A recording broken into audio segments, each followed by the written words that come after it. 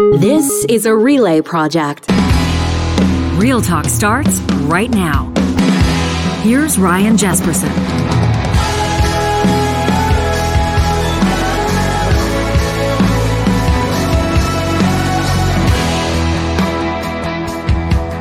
It is Monday, December 5th. Thanks for joining us on Real Talk. Ryan Jesperson here. John Hicks behind the controls. Hey-yo. As we get set for another award-winning week of Real Talk about news, politics, and pop culture.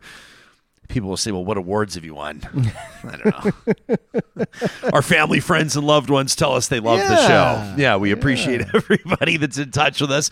And we wish you a happy Monday morning. It's been a busy one for us as behind the scenes. There's been some teardown on Friday. There was a way for us to connect with and recognize our sponsors and friends of the show over the weekend. We had a little soiree. A little holiday housewarming for us to be able to reach out to, in most circumstances, not all, but many of the circumstances, family-owned businesses. Mm-hmm. These were the business owners that partner with us, that present Real Talk each and every morning. A way to kind of show off the studio and show them some of the things happening behind the scenes, but it also involved me looking at you and saying, can you pull out basically all the cables, all the wires, take down all the mics, lift the lights, lift the cameras, change the inputs on the TVs. Yeah. Tell us in the chat if things are off. But they seem on. We did some tests here. They seem like they're running. Knock on wood. Knock on the white oak of our urban timber table here. Ooh. As we get set. We'll talk to Charles Adler in just a second. And then Saturday, did you know the Real Talk, did you even know, was it on your radar? International Day for Persons with Disabilities.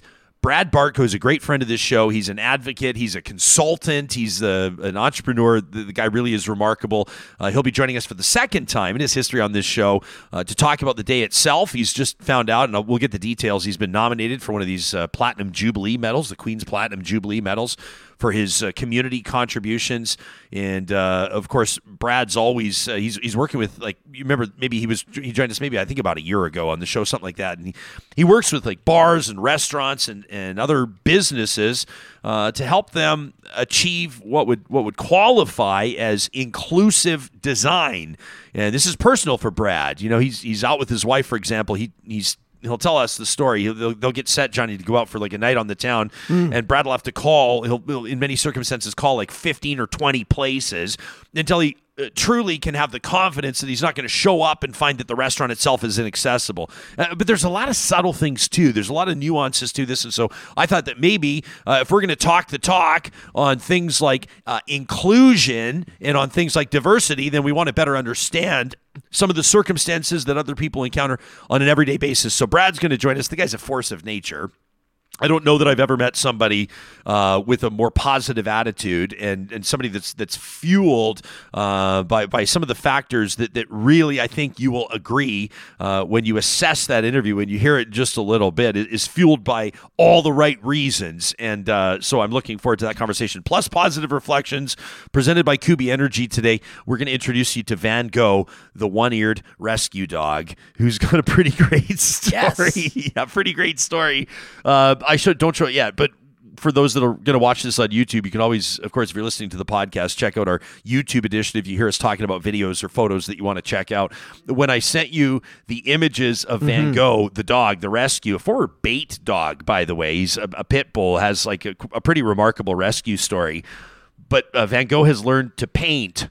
And just to be honest, to go back to our conversations about art, okay, that Van Gogh painting, the dog painting, could you see it going for a few $1,000,000?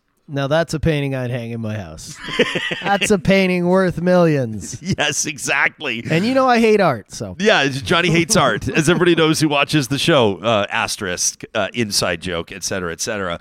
I get to talk to Adler as well, by the way. Dr. Jordan Peterson, the noted, whether you want to call him a famous or infamous psychologist and an author and a public speaker. Obviously, his popularity has blasted off the charts in the past number of years. Not everybody loves him, but those who love him really do. He was trending on Twitter this morning, and so I thought I'd check out exactly why. And he's gone off on the. He was calling out Jagmeet Singh over the weekend. Mr. Singh, the leader of the federal NDP, had some things to say about Canada's horrific history and the ongoing epidemic. What do you want to call it? That's not a sufficient word. I mean, there are. It is alleged that there is at least one and perhaps more serial killers operating. In particular, it seems to be in Western Canada. Everybody knows about BC's Highway of Tears. Manitoba has its own horrific things happening right now, and we're going to be talking more about that through this week. But Jagmeet Singh tweets and posts about missing and murdered Indigenous women and girls in Canada, and Jordan Peterson just absolutely rips him one, absolutely blasts him for what he describes essentially as performative public statements. Well, Peterson's this has been the past number of days just really going off on not necessarily just that, but other things that he has deemed to be woke. For example, Qantas, the airline, Australia's national carrier, as Dr. Peterson was flying to Western Australia, the airline plays a message, including a land acknowledgement at the beginning of the flights. Well, Peterson just goes off, and he's got millions of followers, keep in mind. He says, I really could do without land acknowledgement propaganda delivered to me by a corporate behemoth, but Qantas. I'm sure I'm not the only one who feels that way. Stick to flying and stick to making money. I don't want or need moral lessons from you. He doubles down after his original tweet gained some attention, to say the least. And he says it's corporate propaganda, plain and simple, self-righteous, meaningless, hypocritical, woke nonsense. And it's increasingly everywhere, and I didn't ask to participate as a customer. That from Dr. Jordan Peterson. I'm pretty eager to get that in front of Charles Adler, as well as some of the other news that's been developing in our neck of the woods, in our part of the world. Alberta's Premier Danielle Smith says that they're going back to the drawing board, not tearing up their Bill 1, this so-called Sovereignty Act. Not so-called, it's the Sovereignty Act or the United Canada Act. That's Bill 1. But she says they're going to be re-examining it, and they're going to change the bill after confusion over powers given to cabinet. I'm referencing a piece in the Globe and Mail by Salman Faruqi. Of course, all of the political watchers and all of the correspondents are going to be talking about this week. But just over the weekend, on Saturday, the Premier said there was some confusion, she acknowledged, over wording in the Alberta Sovereignty within the United Canada Act that made it possible. And we talked about this. This was one of the key points that people were describing as undemocratic, right? I mean, our Friday roundtable, our Real Talk roundtable focused on this, making it possible for cabinet to change law without getting approval from the legislature first. And she says that kind of executive power was not intended. When a government acknowledges that something could have been better and takes it back to the drawing board, does it impress you?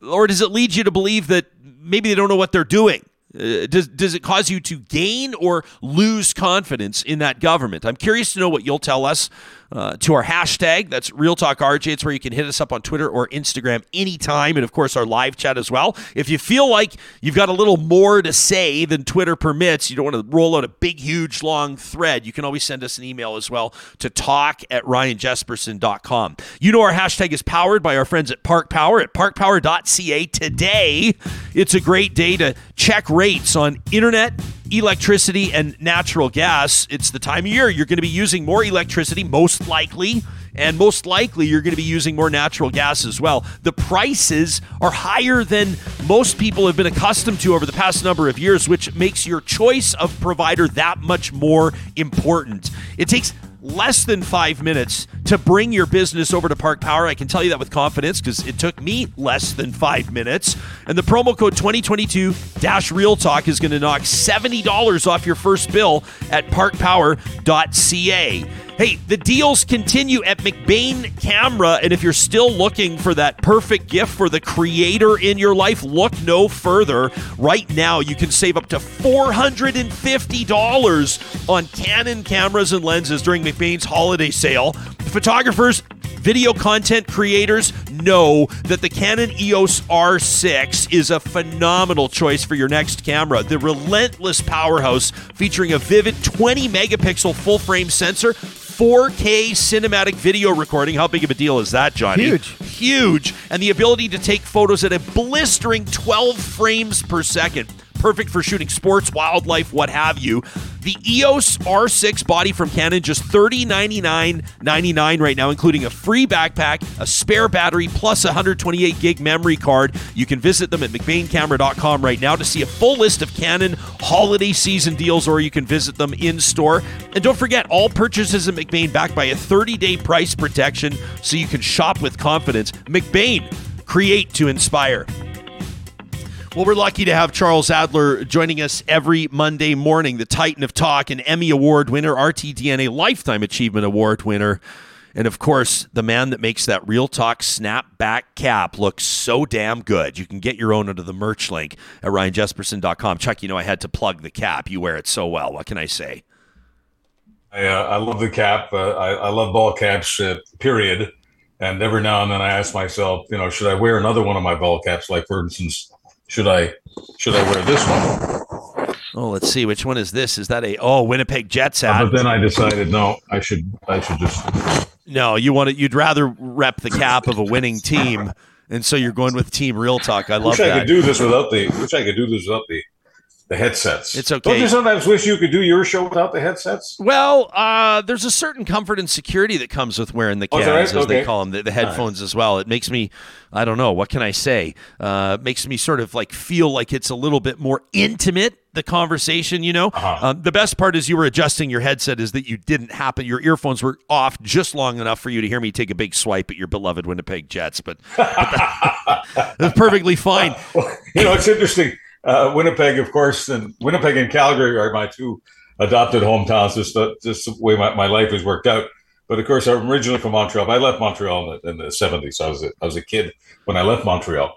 Anyway, I grew up with the Montreal Canadiens. They were religion in our household and every other household in Quebec. That was a different breed of Canadians. It was I don't want to get into nostalgia here, but it was a lot different than what we have today. We absolutely dominated the league. And of course, I grew up in the 6-team era. In any case, the other night I'm watching the Oilers, and I'm rooting for the Oilers, and I'm just nuts for what's happening. And they won the game 5-2. And I'm not saying that I wasn't aware of who the visitors were, but I was just so into what Connor McJesus and his fellow Oilers were doing. And I just realized at the end of the game, and I was just so cheered up about how they had played, that they were playing the Montreal Canadiens. So it said to me that, the umbilical cord has been cut. Yes. It's always so nice to beat, in particular, the Habs or the Leafs on home ice, because those are the two teams where their fan base, they draw more fans. So the road team actually has, and I'm not telling anybody that goes to games regularly anything they don't already know, but typically it's the visiting team that has the most fans in the stands for those two visits in particular. And so that's why those wins feel oh so good. I've seen some critics suggesting that without McDavid and Draisaitl, that the Oilers might be a lottery team. That they might be sort of racing, to the bottom. They might be in the race for Connor Bedard, this phenom coming out of the Regina Pats organization. And I've seen this criticism that without McDavid and Draisaitl, the Oilers are just a lousy hockey team. And I've come to the assessment after watching the game that you're talking about over the weekend. The fact of the matter is, we do have McDavid and Draisaitl. So it doesn't matter what we would look like without McDavid and Draisaitl. It's like saying, Seinfeld would suck without Seinfeld, except for Seinfeld had Seinfeld. So what's your point? I don't take those things seriously. First of all, I covered teams for many years, all kinds of teams, including, of course, the Jets, because I was part of the broadcast crew. And I got to know the Jets, and I got to know other teams, and I got to know the Oilers. I got to know the Messiers, the Gretzkys, and the gods of hockey. So regardless of who I would personally root for, I just admire excellence in any sport, any piece of music. And it was impossible not to admire the Oilers. Here's the deal. The Gretzkys and the Coffeys and, today the McDavids and the Draisaitls, they make everybody better.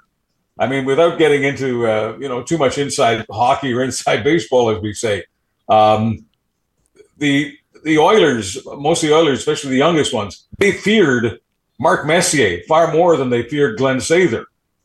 And that's just the way it is on hockey teams. When you've got these, big guys, when you've got these leaders, they make everyone better. So for someone to say, well, would the Oilers have been the Oilers without Messier and Gretzky and Anderson and Coffey? Well, it's a ridiculous comment. It's just as ridiculous today to say, would the Oilers be as hot without Draisaitl and the guy I call McDavid? It just doesn't work, because that's just not the way leadership works. I mean, it's the same in politics. There are certain leaders that make the cabinet members better, that make the caucus better. There are others who don't have that. I mean, why did an Aaron O'Toole and Andrew Scheer, why did they fade? They didn't just fade because they lost elections. They faded because they did not lift their cabinet. They did not lift their caucus. And so when the losses were registered, those folks just didn't support them. And once again, I don't want to get too deep inside this, but it's the same in companies. Once again, I'll go to Edmonton here for this particular example. Alden Deal.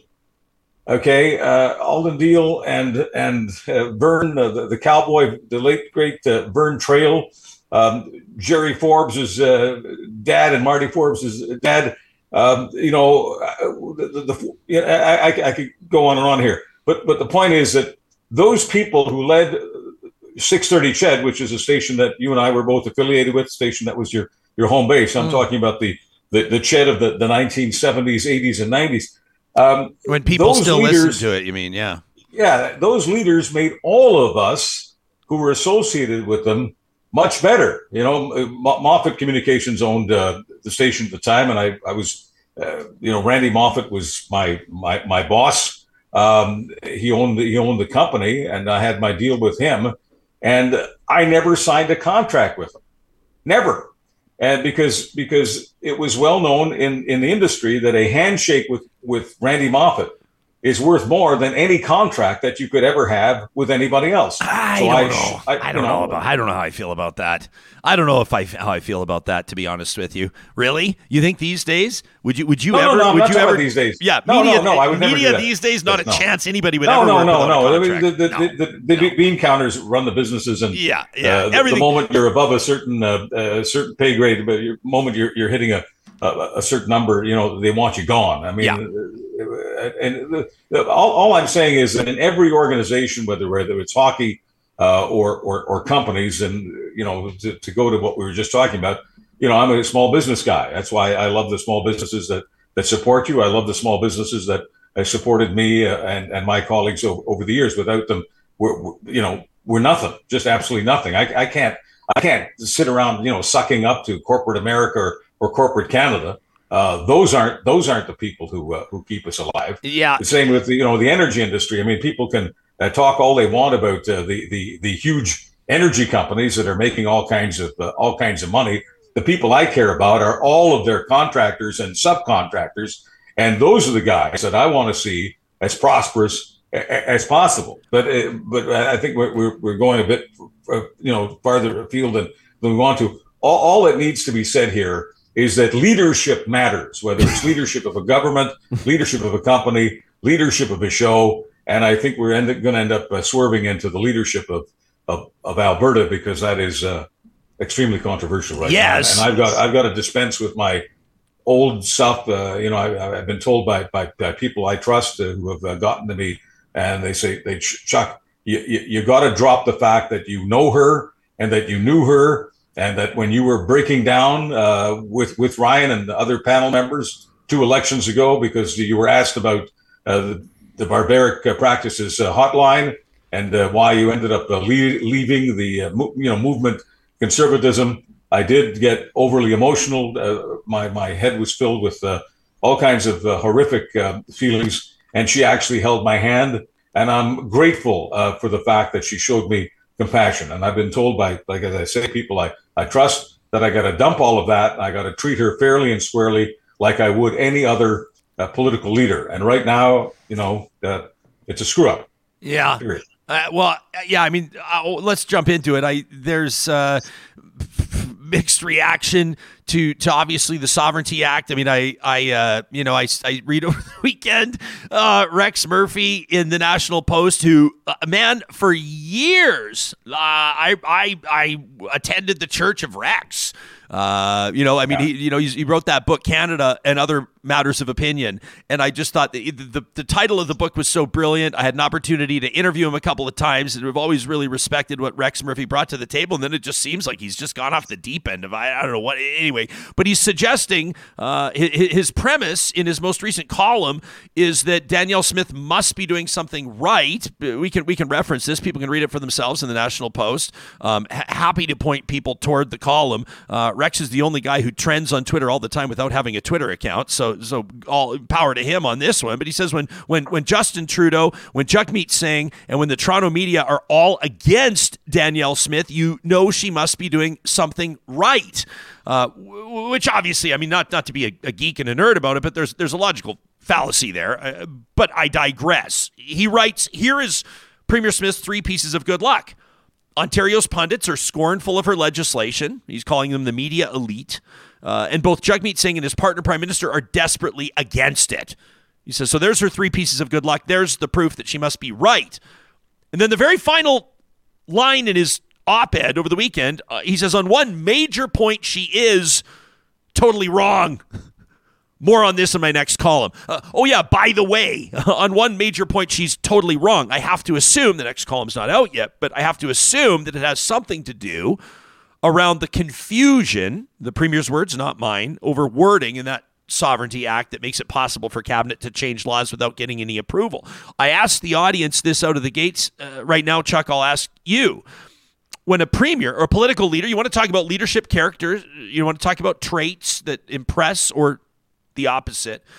When a political leader acknowledges that there's something wrong with legislation, says we'll take it back to the drawing board, does that impress you or does it have the opposite effect? It tells me she's an amateur.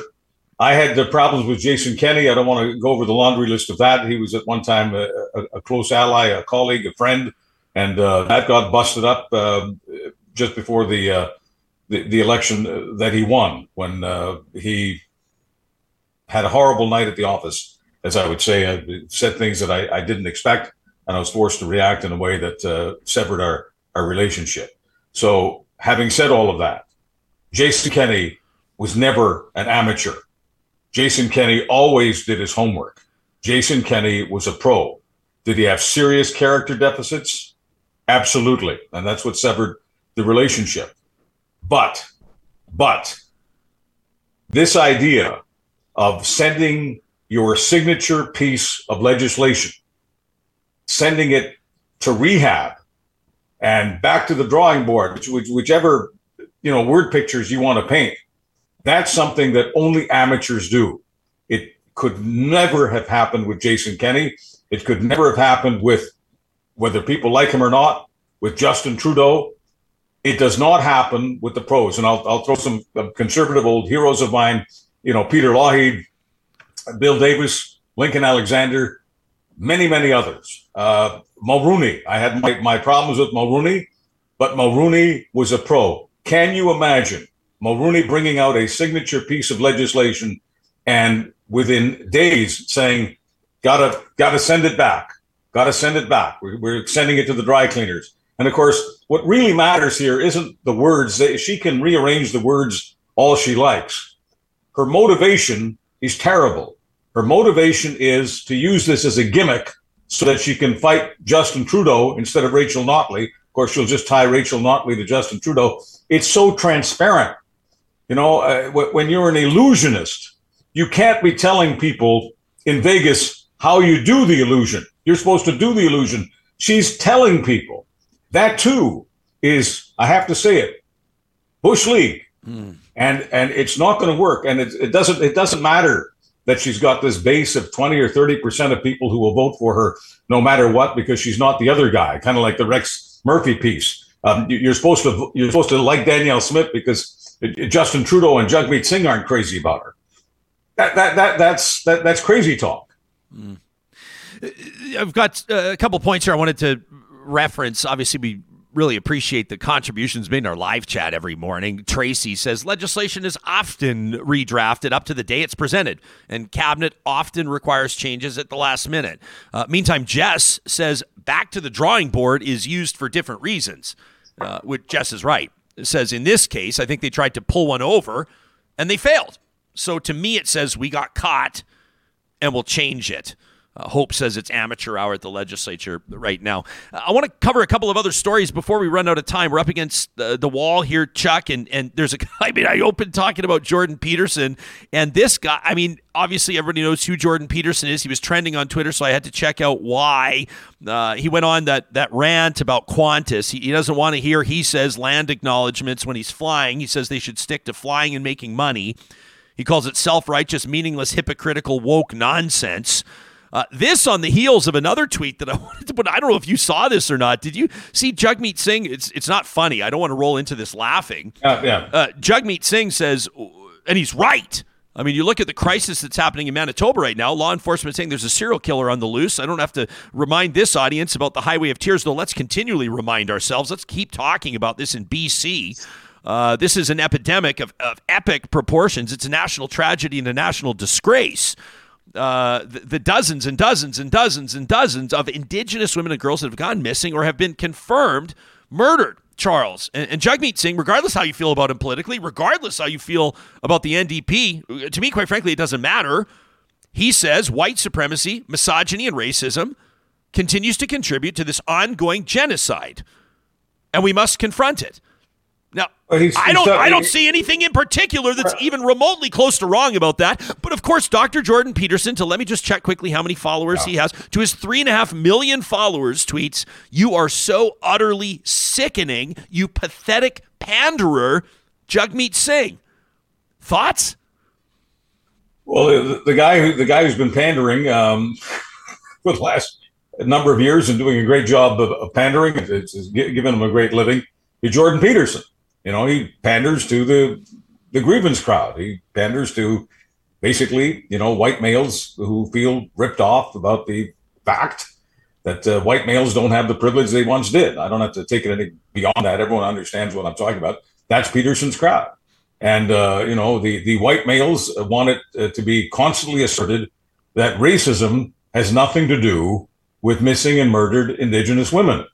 In the latest case, and this is why Jagmeet Singh put this out, we've got a serial killer in Winnipeg who happens to be, I'll use the legal stuff here so we don't get into problems with the lawyers. Sure. Alleged serial killer, and the person, the accused, so the guy who's allegedly connected to the murder of several Indigenous women in Winnipeg. The accused has a Facebook page. And on the Facebook page, he is a misogynist, he is a racist, and he is a white supremacist. And that is why Jagmeet Singh put that out. So I would just ask Dr. Peterson, or anyone who agrees with Dr. Peterson, do those women have the right to exist?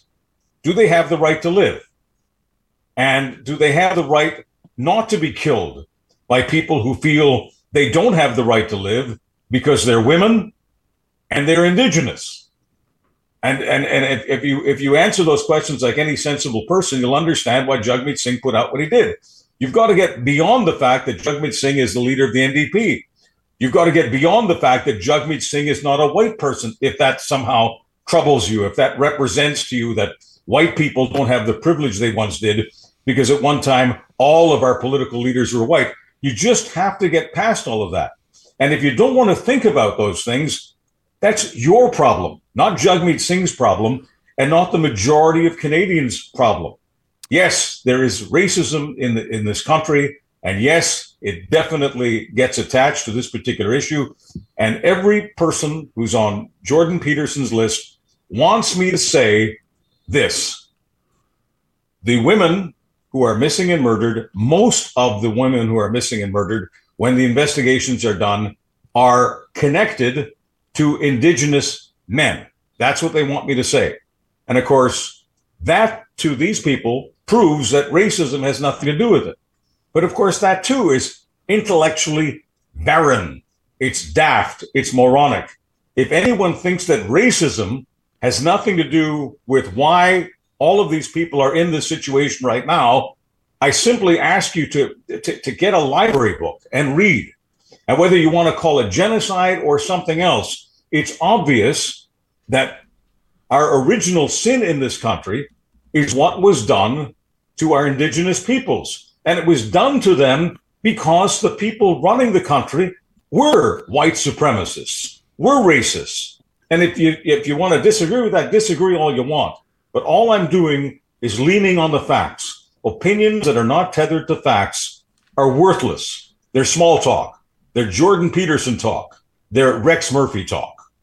I would say that if racism truly had nothing to do with this national tragedy and this national disgrace, I think that we would probably see the nation take it a little bit more seriously. That there are hundreds and hundreds and hundreds of cases where Indigenous women and girls have gone missing or have been confirmed to be killed, and yet still it continues. If 600 white women from suburban communities across the country, Charles, had gone missing or had been confirmed to be killed, there would be demands. There would be pitchforks and torches outside every legislature, outside Parliament, from people demanding that this be taken seriously, demanding updates on the investigation, and yet we don't have it. So when we look at this tweet from Dr. Peterson, here's the thing that struck me immediately. When a national party leader like Jagmeet Singh puts in front of the country an insistence, a demand that we address white supremacy, misogyny, and racism, to address this, to push back like Dr. Jordan Peterson did, to me, I can think of only three reasons, of only three motivations. Number one, okay, and let me finish because I know that this is going to sound ridiculous, but if there's a fourth option, I'd be curious to know what it was. Either number one, you feel like white supremacists, misogynists, and racists are being given a bad name by being rolled into the conversation about missing and murdered Indigenous women and girls. Either you feel like you need to jump to the defense of white supremacists, misogynists, and racists. Number two, either you feel like you must defend the killers because you feel like they're being smeared as white supremacists, misogynists, and racists. So it's going to go in either one of those two directions. Or number three, you have such a disdain and such a hatred for the leader of the federal NDP or for that party that you will take your fight to almost any hill and you will die on that hill. And it has not struck Dr. Peterson that picking a fight on the battlefield around missing and murdered Indigenous women and girls is an appropriate venue. And that, to me, says everything about where this guy's head is at. Well, in Winnipeg, we just say that people like that are sacks of shit.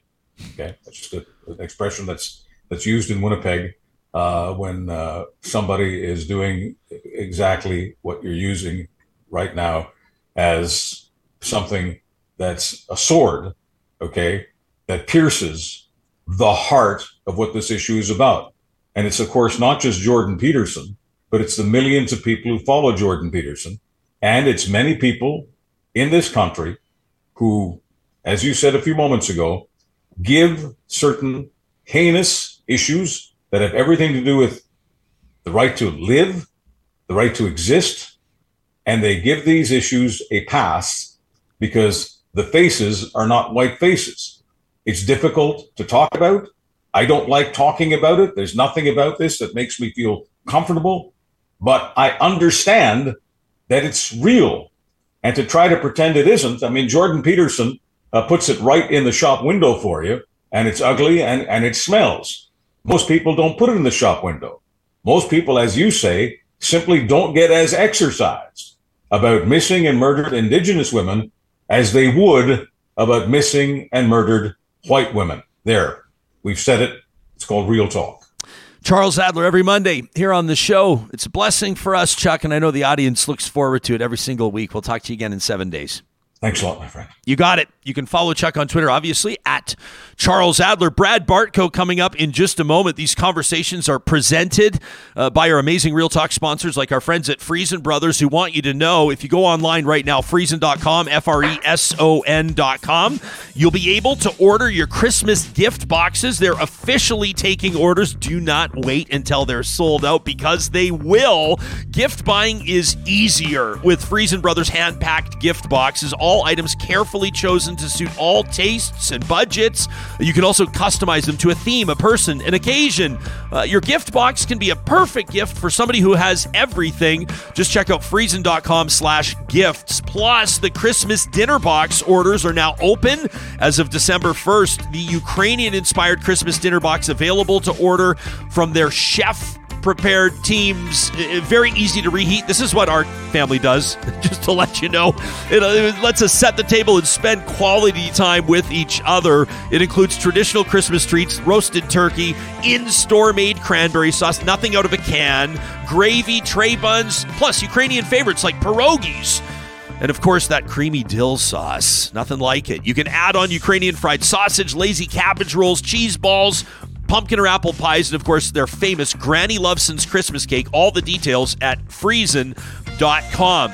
Our friends at Eden Landscaping, they're not going to try to pretend like it's not winter outside. We all know that. It is reiterated every morning when we look out the window, but that doesn't mean that their team takes the winter off. Oh no, they're already working on design plans, bringing outdoor spaces to life as soon as the ground thaws this spring. There might be more that goes into the perfect landscape installation, more than you might think, including pulling property reports, right? They got to do all this stuff, understanding the utilities underneath you. If you want the retaining wall to go here, the water feature to go there, they're going to have to work around that. You may need a few months to make sure all the pieces are in place to have your outdoor space looking like the oasis it can be by next summer. Today is a great day to contact Mike and his team at Eden Landscaping. You'll find them at landscapeedmonton.ca. And this next interview is presented by our friends at Athabasca University. It's Canada's Open University. If you're looking to maybe start fresh, maybe take a next step forward, maybe give yourself an entirely new opportunity in 2023, remember that the Athabasca University experience is different from other universities by design. They're more accessible, more flexible, more equitable, and more personalized for everyone. If you want to know, but how? Check out the How AU Works drop-down menu at athabascau.ca. You can find more about studying there, about their first year online and what that might look like for you, what flexible and open really means, and plus participate in an AU open house. All of the opportunities today at athabascau.ca. Well, Saturday was International Day for Persons with Disabilities. And of course, the focus through that day, it'll differ depending on where you are around the world, depending on what your personal circumstance looks like. Our guest is a disability advocate. He's a consultant. He's an entrepreneur. And quite frankly, he's a force of nature. He's a wonderful friend of this show, and it's a pleasure to welcome back Brad Bartko. My man, a good Monday morning to you. What did your weekend look like? Good morning, Jespo. Thanks so much for having me. I didn't know I was going to be the presence of two living legends. I didn't know Johnny Infamous was here as well. And it's so great to be here and finally have this conversation. The weekend was great. Obviously, I was supposed to attend the Oiler game, obviously National Disability Day, and I ended up jumping on a committee in the city of Spruce Grove, and we planned a bunch of stuff out there. We ended up actually doing the puck drop at the Spruce Grove Saints game. They were the first, as far as we know, the first city outside of Edmonton to officially proclaim the day as National Disability Day. So it was not only a huge day, but a very monumental and historic day as well. And I was so glad to be a part of it. We had Oilers alumni Brian Benning there, as well as a mental health advocate, real good friend of mine, Chris Marks, and a couple other disability advocates out in the town. And it was a fantastic day. But I'm happy to be here and and take a few minutes to chat with you. And thanks so much for having me. Well, obviously, man, you're always welcome. And I was teeing up your appearance a little bit earlier on in the show, and I said that this guy just exudes this energy, and you have this strength of conviction. And I think a big part of that, and obviously we're going to get into your perspective on what you do and what accessible by design looks like. We're going to talk about your company. You and your wife, I know, have been doing a ton of work on accessibility and inclusion. But this all comes from a place of great personal conviction that goes beyond just your personal circumstance, right? Like it's not just you trying to make your life easier. It's you looking big picture, talking to land developers, talking to architects, talking to entrepreneurs, business owners, bar owners, restaurant owners. You've really taken on a lot. And that's why we thought right around the time of International Day with Persons with Disabilities, you would be a great person to speak to this, because I know you're going to shoot straight with us and give us an honest assessment of how as a society we're doing and whether or not you're seeing progress in the consulting work that you're doing. As a whole, the city, as a whole, let's be quite honest, the country's behind. We're probably, my personal opinion, we're probably at least 2 decades behind. When you look at the States, even Europe is starting to come up with their innovations and their designs and architects and buildings. For me, really, it comes, and I talked about it in the course, the Rick Hansen course. The big thing for me is universal design. In the building code, it's really a recommendation for me. If again we're shooting straight for the hip here, I believe it needs to be built in the code. And what this does, you're right, it's not about me. There's almost 2 billion people that are disabled in this world. That number continues to rise as the days, as the hours, as the months tick by, as baby boomers and society really gets older. So it's time we be proactive. And with universal design, we can do exactly that. This really opens up the world to a sense of it helps deaf people, it helps blind people, it helps autistic people, it helps invisible disabilities, it helps physical disabilities. Because you got to understand, when I talk about disability, it's not just me in a wheelchair. It's everybody. It's physical, mental, and invisible. And we all have 3 things in common, Jespo. And I talked about it Saturday. And that's death. Unfortunately, we're all going to die. Unfortunately, we have to pay taxes. But unfortunately as well, we're all going to have a disability. So it's time that society comes together. It's not about me, it's about we. And we really need to start making change together, building that bridge, understanding. I'm seeing a little bit of progress when it comes to bars and restaurants, especially with our consulting work. We're now the first ever disability consultant to officially join a city as an official consultant. So I'm helping with a brand new civic center project in Spruce Grove. It's a 130,000 square foot building, and our job is to make that fully accessible from a scope again of everybody. And I'm quite frankly really using universal design when it comes to my recommendations and input on that job. Hey, let me ask you about this, because I understand that you we mentioned Athabasca University here through their Power Ed programs, and people can check out powered.athabascau.ca. You had participated in accessible design training through Power Ed. Can you talk to us about what that means? Can you talk to us about a couple big takeaways there? Because I know you're going to be educating people, including me right now. Yeah, so it's a 10-week course, and really it's a deep dive into accessibility. It goes into building design in the built environment, on how change what code is currently, what code should be, what code was in the past, and how the differentiates between then and now. And I guess the big component too is lived experience. And I think that's what I brought. It was a 10-week course. And, Jess, what really blew my mind, that there was 22 of us in this course for 10 weeks. And there was only 3 of us that took this course with a disability. The rest were, architects, designers. I mean, that's fantastic. That's great. People need that. But we need more people with disabilities out in the community. We need more people with disabilities with a voice really immersed in this program. It's going to help you. I think everybody should take this course at least once. you're going to understand if you're not affected by a disability now, you will be. I mean, I just talked about it, but it's going to help you understand why we need to make these changes now, why we need to be proactive, why it's, there's a myth out there now that, creating things more accessible is actually going to cost me more. It's going to, all this money, and really it's not. If you build it right the first time, it doesn't cost you anything more than it does cost you a little bit more when you retrofit, when you go to, knock down walls and that stuff. So that's why we got to teach people to build it right the first time, and then you don't have to worry about it. So it was a great course, a deep dive.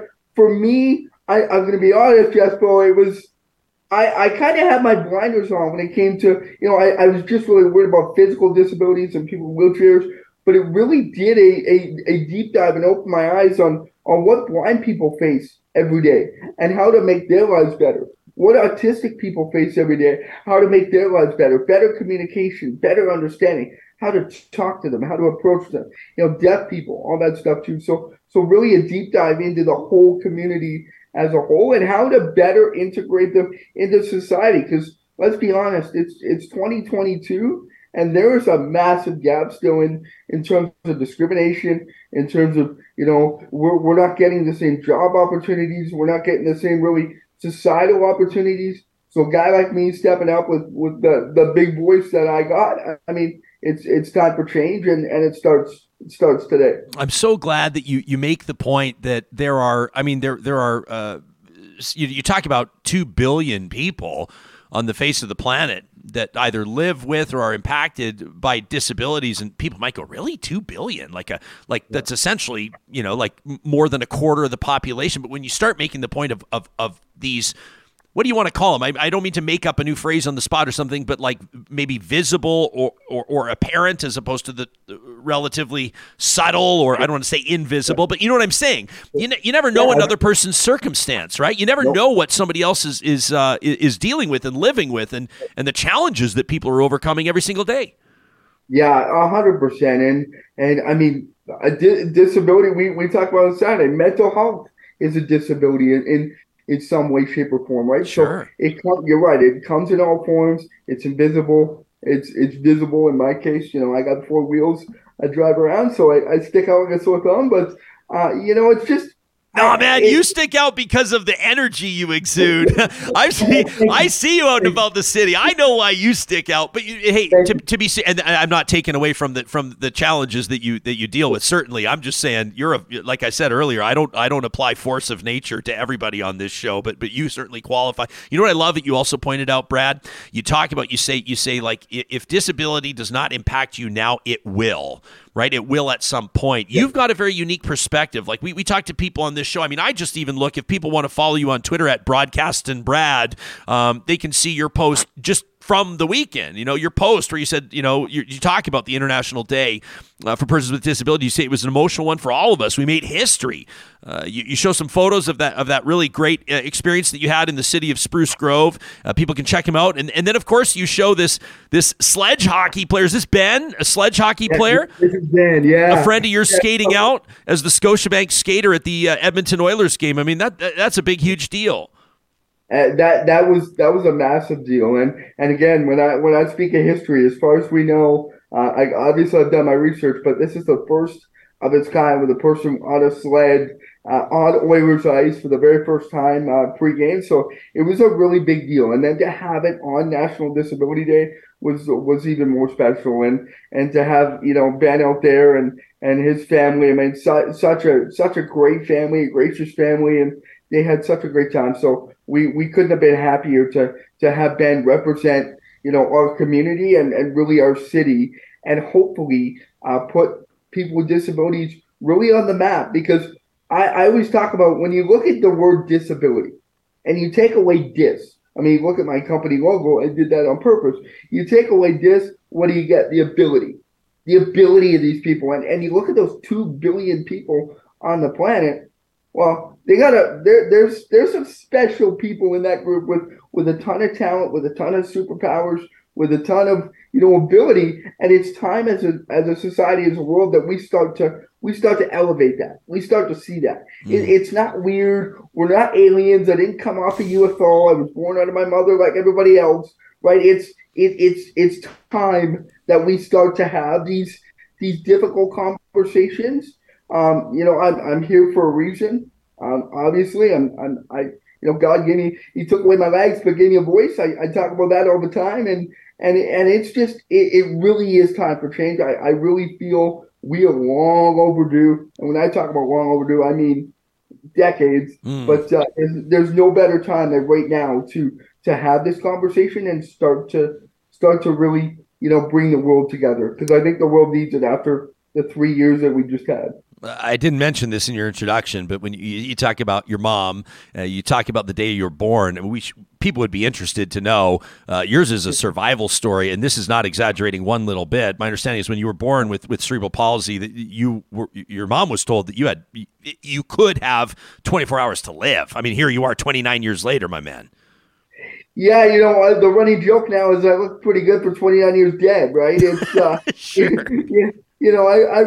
My mom was 16, didn't know she was pregnant, was going in for an appendix surgery, believe it or not. Found out I was pregnant, or she was pregnant, and out came me. They hit the eject button. I was 3 pounds. I could fit in the palm of your hand. That's how small I was. I spent 76 days in an incubator, fighting for my life. One fully developed lung. I had a brain bleed, all that stuff. And then day 77, I finally got to go home. And it wasn't until about 2 years old that I got diagnosed with mild CP, severe spasticity. So what that means is my bones grow faster than my muscles.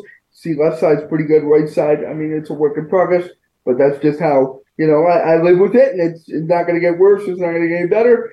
And my mom was a kid herself at 16 when she had me. So when you got to understand, when she was 16, she didn't know where to go. She didn't know where to go for support. So I tell this story as an awareness piece.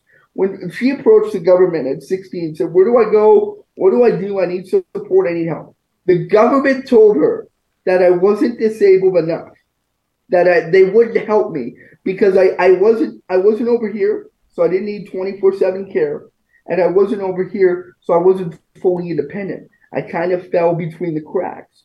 And out of those 2 billion people we talk about, there's so many of those people that fall between the cracks. They lose supports. They don't get supports. All this stuff, and it's sad, man. And that's why I looked at that. I said, I'm not sitting around. I'm not waiting another 29 years for somebody to do something for me, or somebody to finally make a policy change when I'm 50 years old, or realize that stuff needs to change. So I stepped up. I said, look at this. I need to be a voice for my community. Somebody needs us.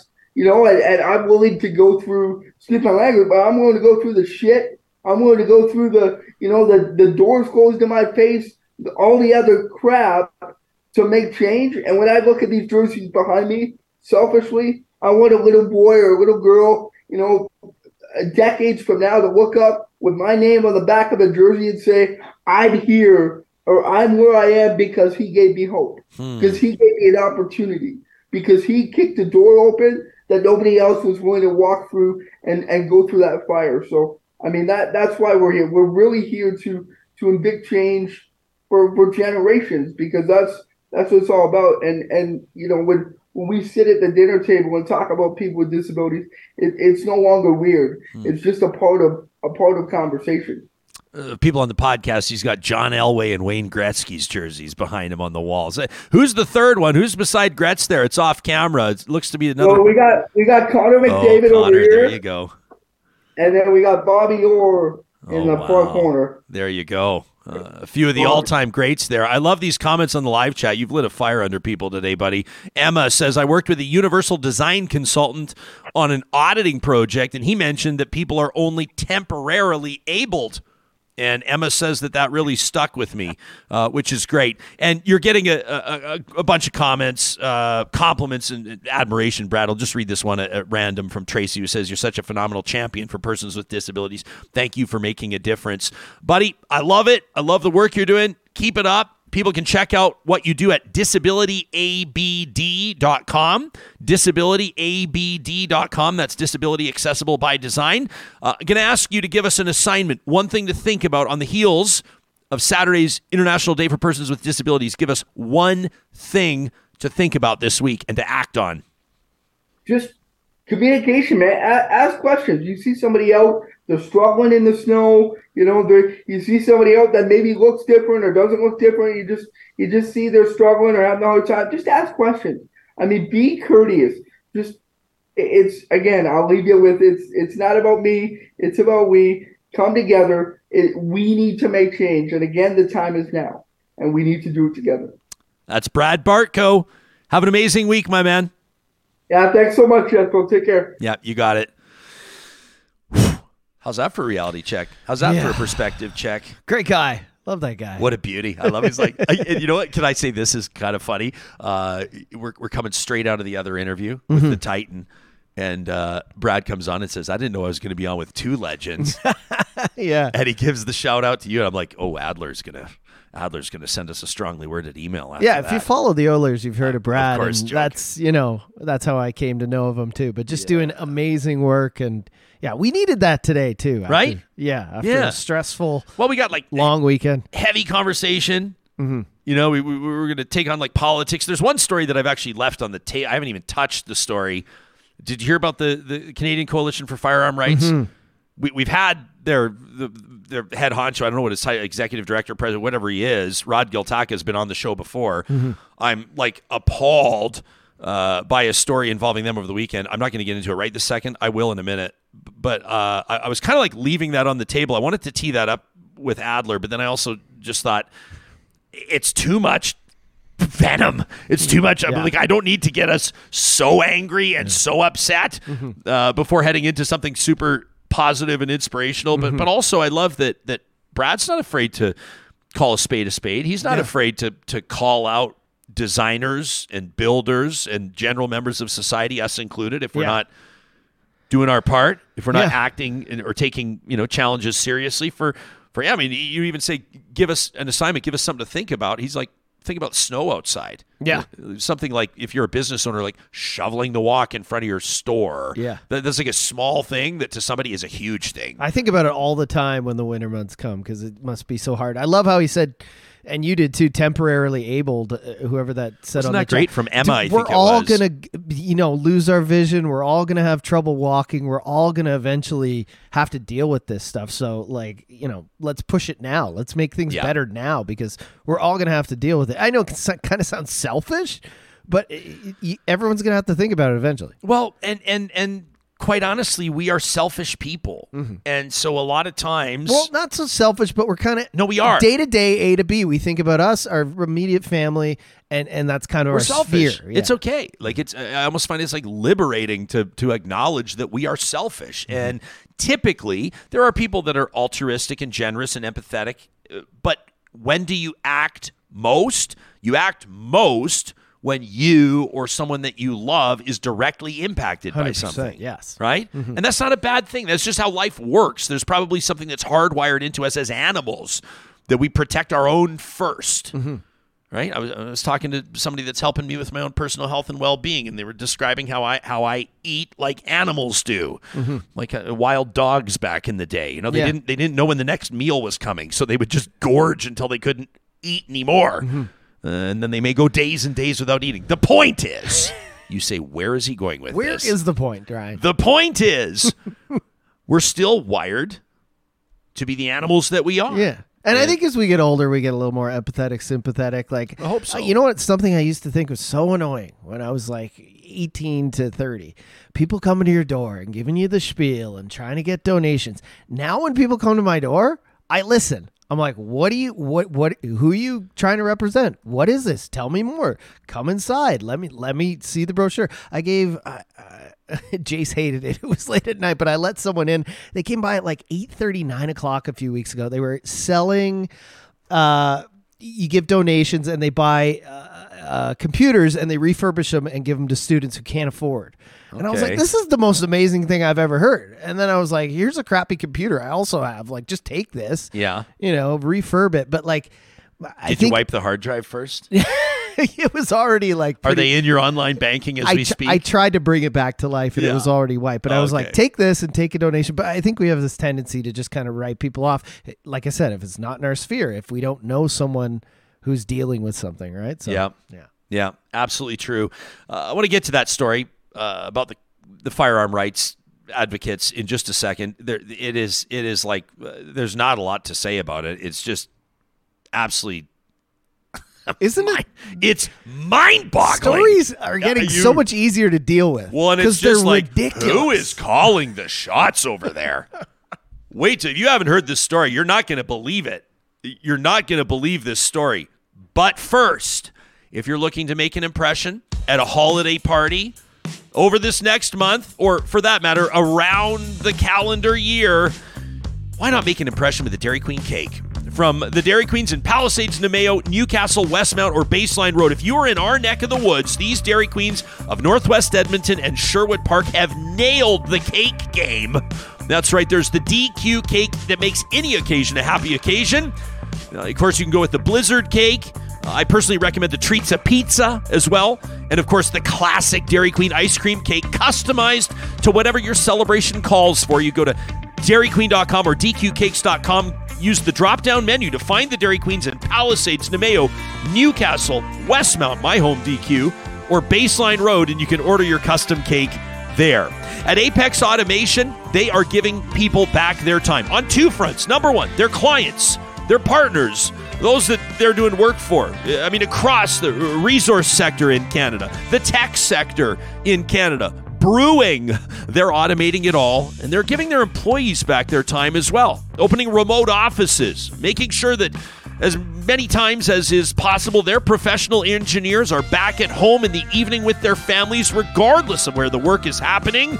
You can learn more about career opportunities today, and of course, learn more about what they're doing in engineering, fabrication, and automation at apexautomation.ca.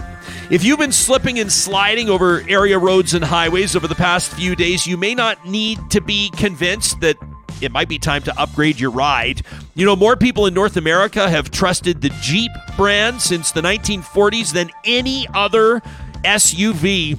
The 2022 Grand Cherokee and Jeep Wagoneer right now, you will not find a better selection of those legendary rigs than you will at Sherwood and St. Albert Dodge. You can get pre-approved for financing, check out their new and pre-owned specials, and even chat with a member of their sales team by visiting them online today. You can check them out under the Sponsors tab on our website. And our friends at Local Environmental Services want to remind you that though it may seem like it's only garbage, dealing with a team for waste and recycling management, it's so much more. If you work with Local Environmental Services, they believe that communities deserve better. That means better service, better prices, and even more support for local causes. If you're a business owner in Alberta or Saskatchewan, I encourage you to request a quote today. I guarantee you'll find a better deal with Local Environmental Services at localenvironmental.ca.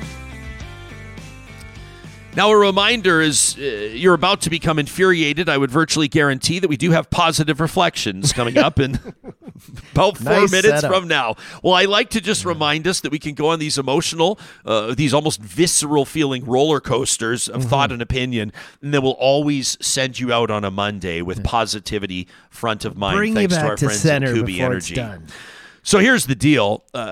Coming up tomorrow, December 6th, obviously the nation will mourn as we remember and recognize the anniversary of the Montreal Massacre, the shooting at L'École Polytechnique. We've been talking about this last week's conversation, a powerful one with Anna Maria Tremonti, a legendary broadcaster, storyteller, Gemini Award winner, and of course, as she told us, a survivor of domestic violence. Well, since that shooting, there's been an organization known as Poly se souvient. Poly remembers. It's an advocacy group. You can check them out online at polysesouvient.ca. And they work to advocate for tougher gun laws across the country. And in particular, people are paying attention to Canada's gun laws right now because of Bill C-21. And there are proposed changes to Canada's gun laws that are raising the ire of many gun owners coming from many different backgrounds and circumstances, including at the Canadian Coalition for Firearms Rights. Now, you've heard them, in particular, Rod Giltaca from that group on this show before. Well, the Canadian Coalition for Firearms Rights has taken issue with this group out of Quebec. So much so that as Polly se souvient from their, by the way, the translation, Polly remembers, from their Twitter account has been critical of the Canadian Coalition for Firearms Rights. And so what did the CCFR decide to do about it in response? This just a couple of days ago, leading up to the anniversary of the Montreal Massacre. Well, they've put out a promo code. With the promo code POLY, you can save 10% on all merchandise at shop.firearmrights.ca. That's right. A promo code, POLY, to save 10% on merchandise from the Canadian Coalition for Firearm Rights leading up to the anniversary of the Montreal Massacre. Now, the spokesperson, Tracy Wilson, for the group says that the promotion is not about the tragedy, but it's about the Twitter account of the advocacy group that operates in memory and motivated by the tragedy. Is referred to coalition supporters as gun trolls, says we want a reduction to crime, violence, and gun smuggling. They want a reduction in legal gun ownership. And so, of course, they figure that this is the appropriate time to roll out a promo code, POLY, just a few days, a couple of weeks, as a matter of fact, when it was first pushed out before the anniversary of the tragedy. Now, I don't have a ton to say about this because it boggles the mind. And quite frankly, what is the importance of words when oftentimes the feeling that this invokes probably says it all? Am I missing the mark on this? Is there something I'm not understanding? Or is this one of the most despicable, deplorable marketing moves that we've ever seen? The Montreal Massacre, one of the lowest points in our nation's history, that demands conversations like the one we had last week with Anna Maria Tremonti and this advocacy group that desires to be taken seriously, that desires to have Canadians' ears in the context of reasonable, reputable, credible conversation about what gun laws should look like in the country, takes an opportunity like this to, in my mind, completely disgrace itself and lose all credibility. Now, we'll be contacting the CCFR for comment on this. I'm very curious to see if they'll grant us an interview. In the meantime, I would suggest that you'll do what you're probably already doing, which is apply this circumstance to your assessment of whether or not that group deserves your respect and your consideration in the points they make. Oftentimes it takes just a second. Oftentimes it can take just one initiative, even one response to a situation like this to tell you all you need to know about the way that a group is wired. We welcome your thoughts anytime to talk at ryanjesperson.com. Of course, you can hit us up using our promo code as well. That's Real Talk RJ. Is there anything you wanted to add to that? Am I missing the mark on any of that? I was trying to think of something, and it's disgusting. I read the story 3 times. Disgusting. Am I missing something here? Yeah, it's not about the tragedy. It's about the group. It's like if in the States they were trying to sell AR-15s and hashtag using the promo code Sandy Hook or something. I just don't know who. I just don't know who came up with this and why. Yeah. Dwayne says when you try to capitalize on a horrific tragedy, people lost their lives and others suffer immensely. Quite frankly, you're disgusting. Les says if this is the example of responsible gun ownership, sign me out. Right? Hope says the class that this shows, beyond disgusting. Luke says absolutely vile. All right, we agree, Real Talkers.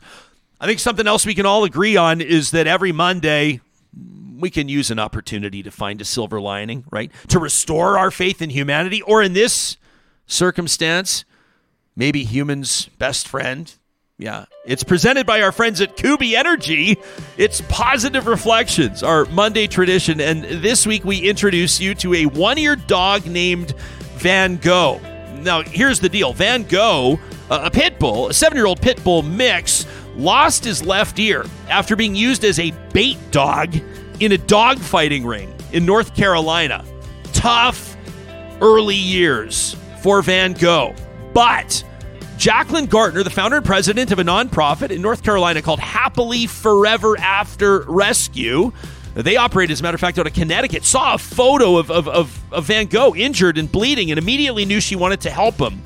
She was inspired by her late pit bull mix named Tyler. That's specifically why she created the rescue, Johnny. She wanted to help overlooked shelter dogs like pit bulls. And so Van Gogh's story really resonated. She said, I had love for this dog, so they flew him in. They had volunteer pilots. I mean, this is really unbelievable. A team effort to get Van Gogh from North Carolina to Connecticut. And says when he got off the plane, his tail was wagging and he was rubbing up against everybody. And he was so friendly right out of the gates. But here's the deal. Inspired perhaps by his namesake, they realized that Van Gogh had a certain special ability. Mm-hmm. He had the ability to create. He had the ability to paint. Now, of course, they were looking for a perfect adopter. They're looking for his perfect home. And there were a few hurdles in the way. He barks at other dogs, and he needed to be in a home without other pets. And so they thought they'd take the creative approach to find Van Gogh a home. They wondered if he might be able to recreate Van Gogh's classic piece, The Starry Night. They decided that whoever adopted Van Gogh would also receive the painting. And so they placed dollops of paint on an 8x10-inch canvas, and then they sealed it in a large plastic bag, and then they put a thin coat of peanut butter on top of the plastic to get Van Gogh really excited about it. And as you can see, he's there painting with his tongue, getting that plastic clean. All that peanut butter off. Of course, the paint underneath the plastic. They said totally adorable. And I think we can all agree, if you're seeing this on YouTube, the finished product, an absolute masterpiece. Absolutely amazing. Well, here's the deal. People started actually inquiring about buying work by Van Gogh, the dog, even commissioning pieces. And there's a very happy story here. The story is not over. It's continuing.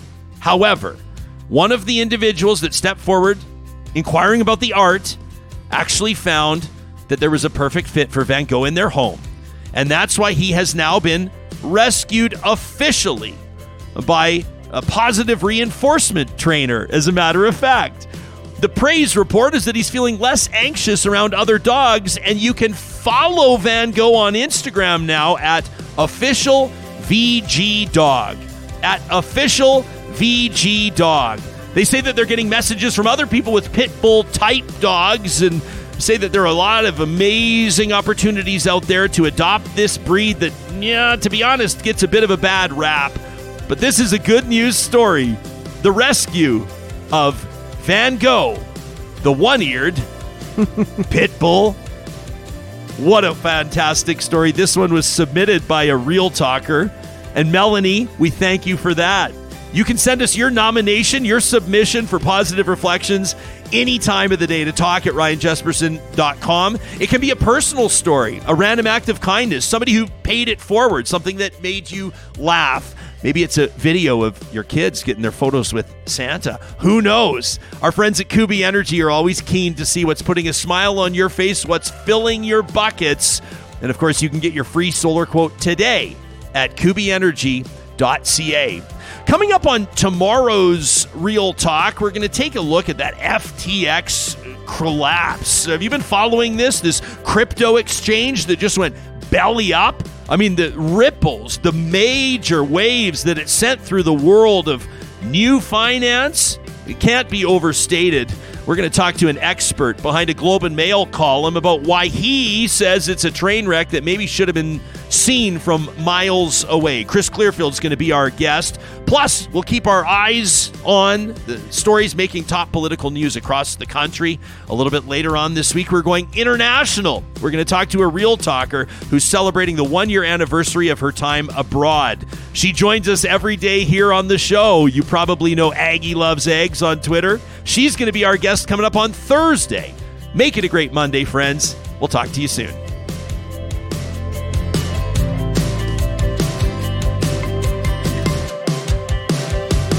Real Talk is hosted by Ryan Jesperson, executive producer Josh Dunford, technical producer John Hicks, general manager Katie Cook-Chivers, account coordinator Lawrence Derlego, human resources Lena Shepard, website design Mike Johnston, voiceover by me, Carrie Skelton. Real Talk's editorial board is Supriya Dwivedi, Ahmed Ali, Randy Morin, Ann Castleman, Corey Hogan, Harman Pandola, Catherine O'Neill, and Chris Henderson. Member Emerita, Julie Rohr. Real Talk is recorded in Edmonton, Alberta on Treaty 6 territory, the traditional and ancestral territory of the Cree, Dene, Blackfoot, Saulteaux, and Nakota Sioux, home to the Métis settlements and the Métis Nation of Alberta. Real Talk is a relay project. For more, check out ryanjesperson.com.